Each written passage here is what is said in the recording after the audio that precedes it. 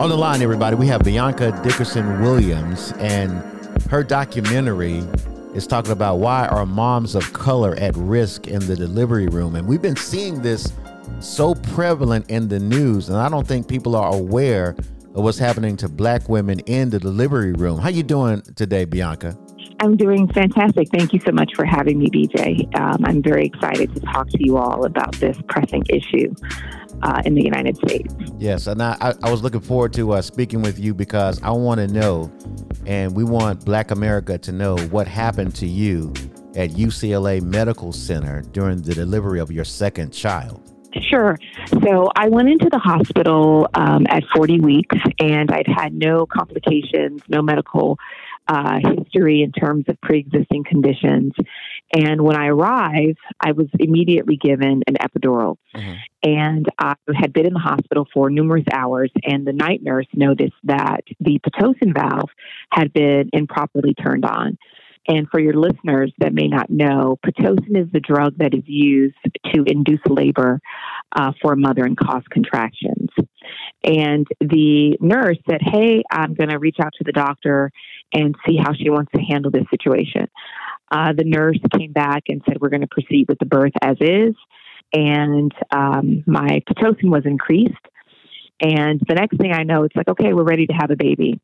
Eventually, the doctor shows up. She was not there when all of these events were transpiring. When she finally showed up, she instructed me to get my legs into the birthing position. And I explained to her that I was unable to do so because I was numb completely from the waist down. So she instructed the nurse to get my legs into position. She did. And when I pushed the second time, the nurse inadvertently looked away and let go of my leg. And I didn't feel anything.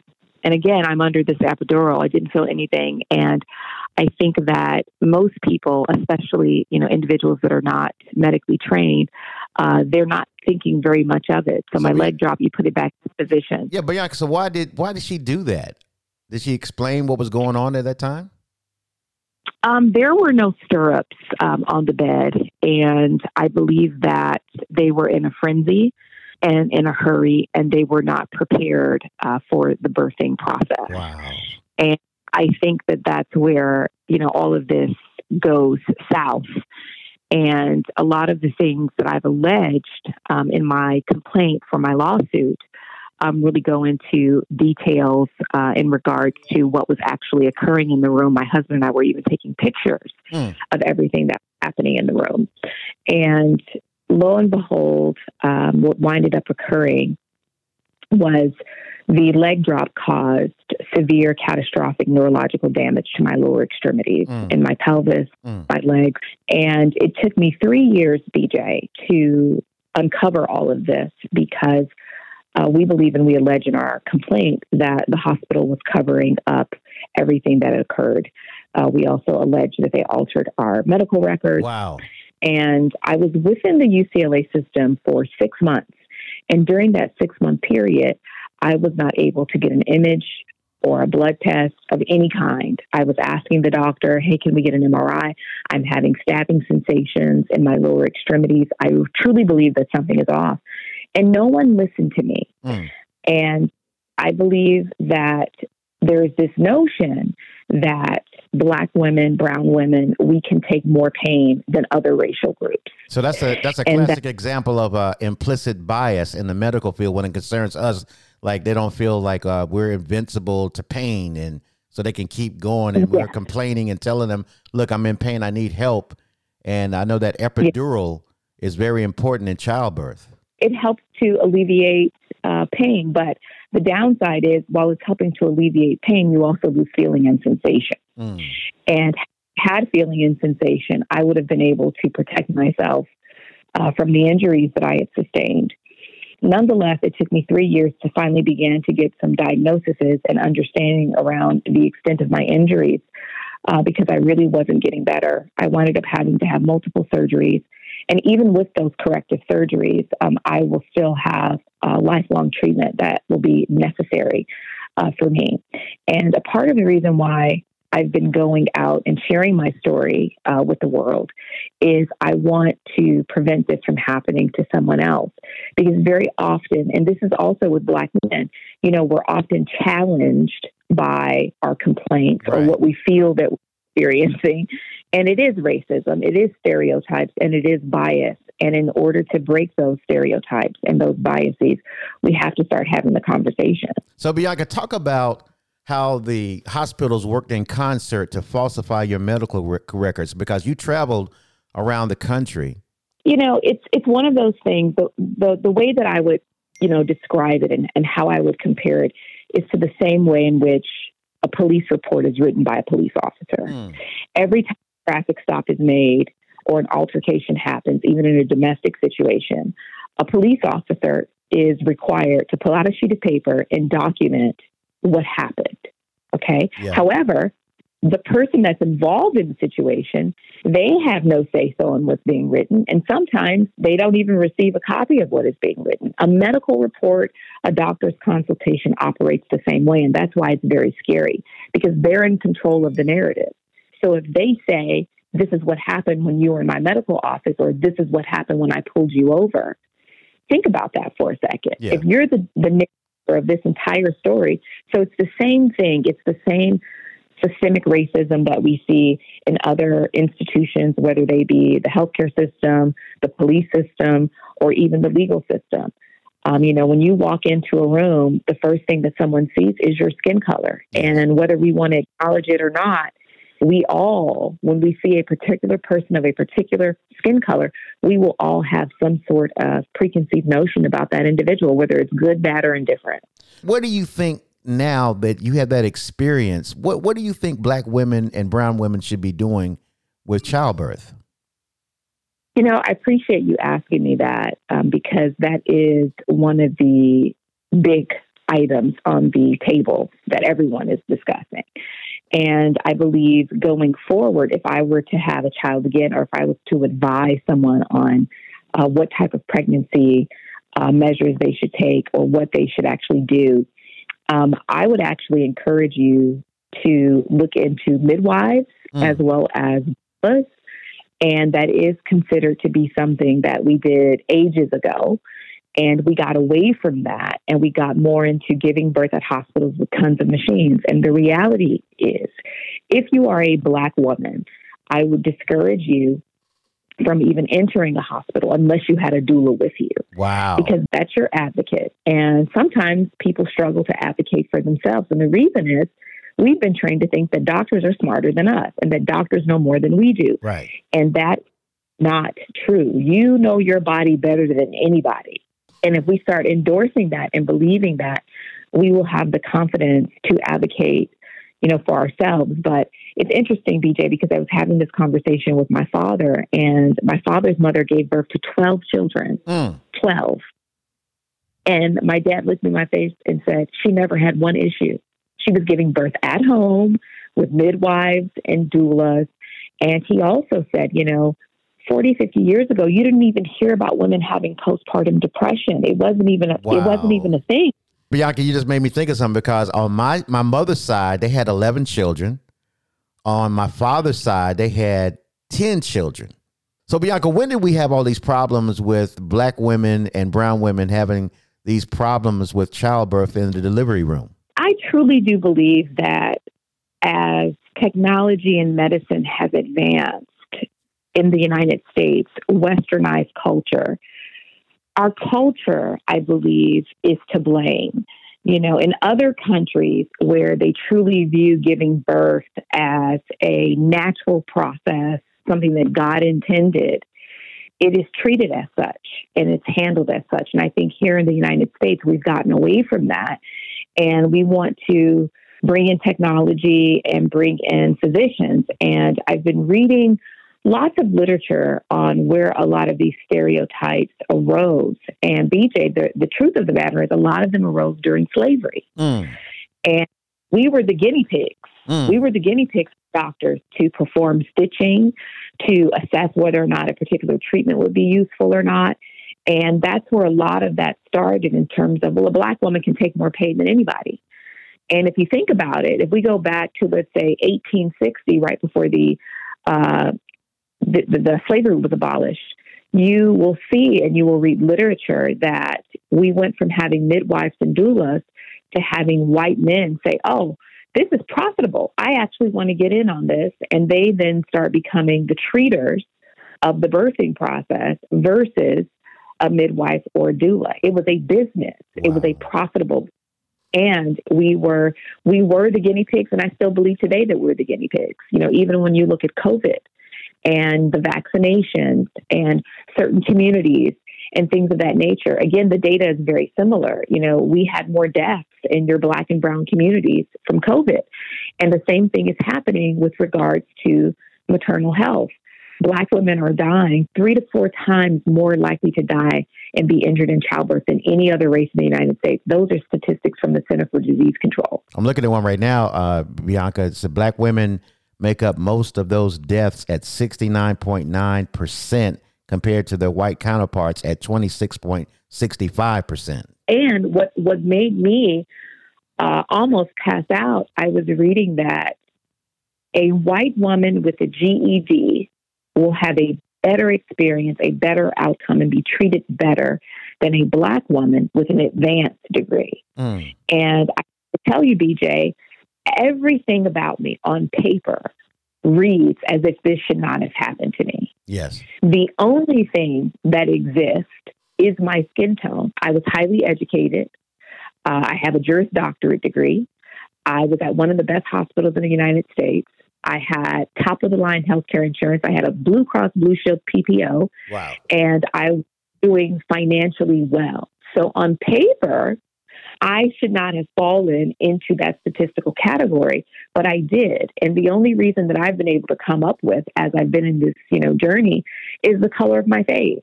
Imagine what it's like for a 21-year-old Black woman who has maybe 1 year of college and she's trying to advocate for herself and she's being treated like she is, a second-class citizen. And that is the treatment. Wow.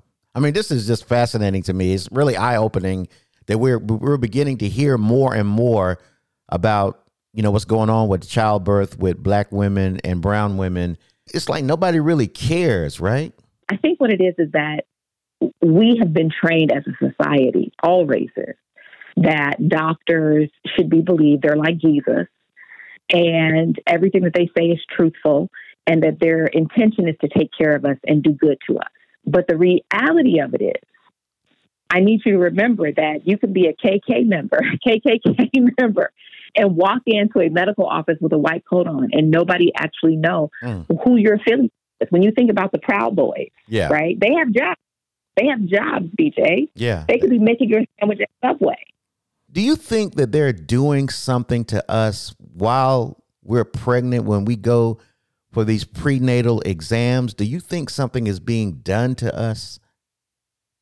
You know what, BJ? I think it's a really good question. And I think that what is happening is that when we complain about anything, we're not believed. And I believe that when they look into anything that we're complaining about, their go-to is narcotics instead of truly investigating and looking at our symptoms. And I also think that we are the guinea pigs for medicine.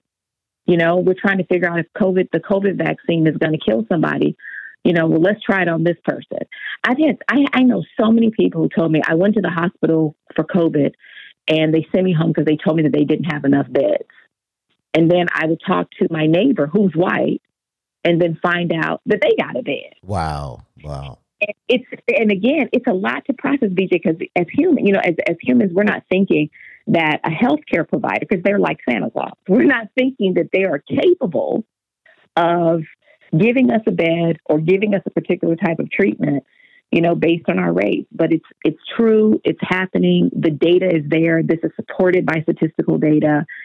And unfortunately, everything that you see happening with Black men with police is the exact same thing that's happening with Black women in the delivery room. And it took a while, I think, for people to accept the fact that doctors are racist too. Okay. Yeah. Just because you're a doctor doesn't mean that you're not racist. You know what? When you're talking, I'm listening to you. It's like we're innocent lambs and we're being ushered into these hospitals and wolves are caretakers. Yes. And think about it this way, BJ. Imagine this. You know, you hear about Africa being a third world country. You hear about all these third world countries. They have no medicine. They don't have technology. They don't have the best doctors, but yet they have safe pregnancies. God intended for us to give birth. And when my dad looked me in my face and he says, my mother had 12 children and she was giving birth in the 40s and 50s and never had an issue. That's because we were still using doulas. All this technology wasn't being used. We were not being ushered into hospital. People were giving birth at home. At home with their mother to them, in their bathtub with their mother next to them. That's how we gave birth in the 40s and the 50s. We don't even think that's possible now, you know? We don't. We absolutely, but you know what? Think of it this way. How many times have you heard people say, we want to give you this drug and, you know, the FDA is behind it and this large pharmaceutical company is behind it. And then someone else say, you know what? I used herbs and spices and I'm so much better. We've gotten away from using natural remedies to solve our problems. And we're going straight to pharmaceutical companies to do things that we were able to do. Right. I have spent the majority of my career in electronic evidence discovery. So when you ask me, how did I, you know, what's the deal with the altered records? That's how I was able to figure out that they had altered my records. You have to get different copies at different times and you start comparing them. And it happens far more frequently than people realize it. Most people, BJ, don't even have their medical records, yet alone can notice if changes have been made to them. It's just a police report. When you went to Capitol Hill and you were so eloquent in making your case, did anybody in the legislative body say, can I talk to you over here for a minute? And I want to help you get your story out. Did anybody try to endear themselves to you? Okay, so that's an amazing question, BJ. It's kind of like a yes and a no. The reality of it is you're one of a gazillion women that this is now happening to. And I essentially began to buy my way into Congress. So I began working with a lobbyist. Okay.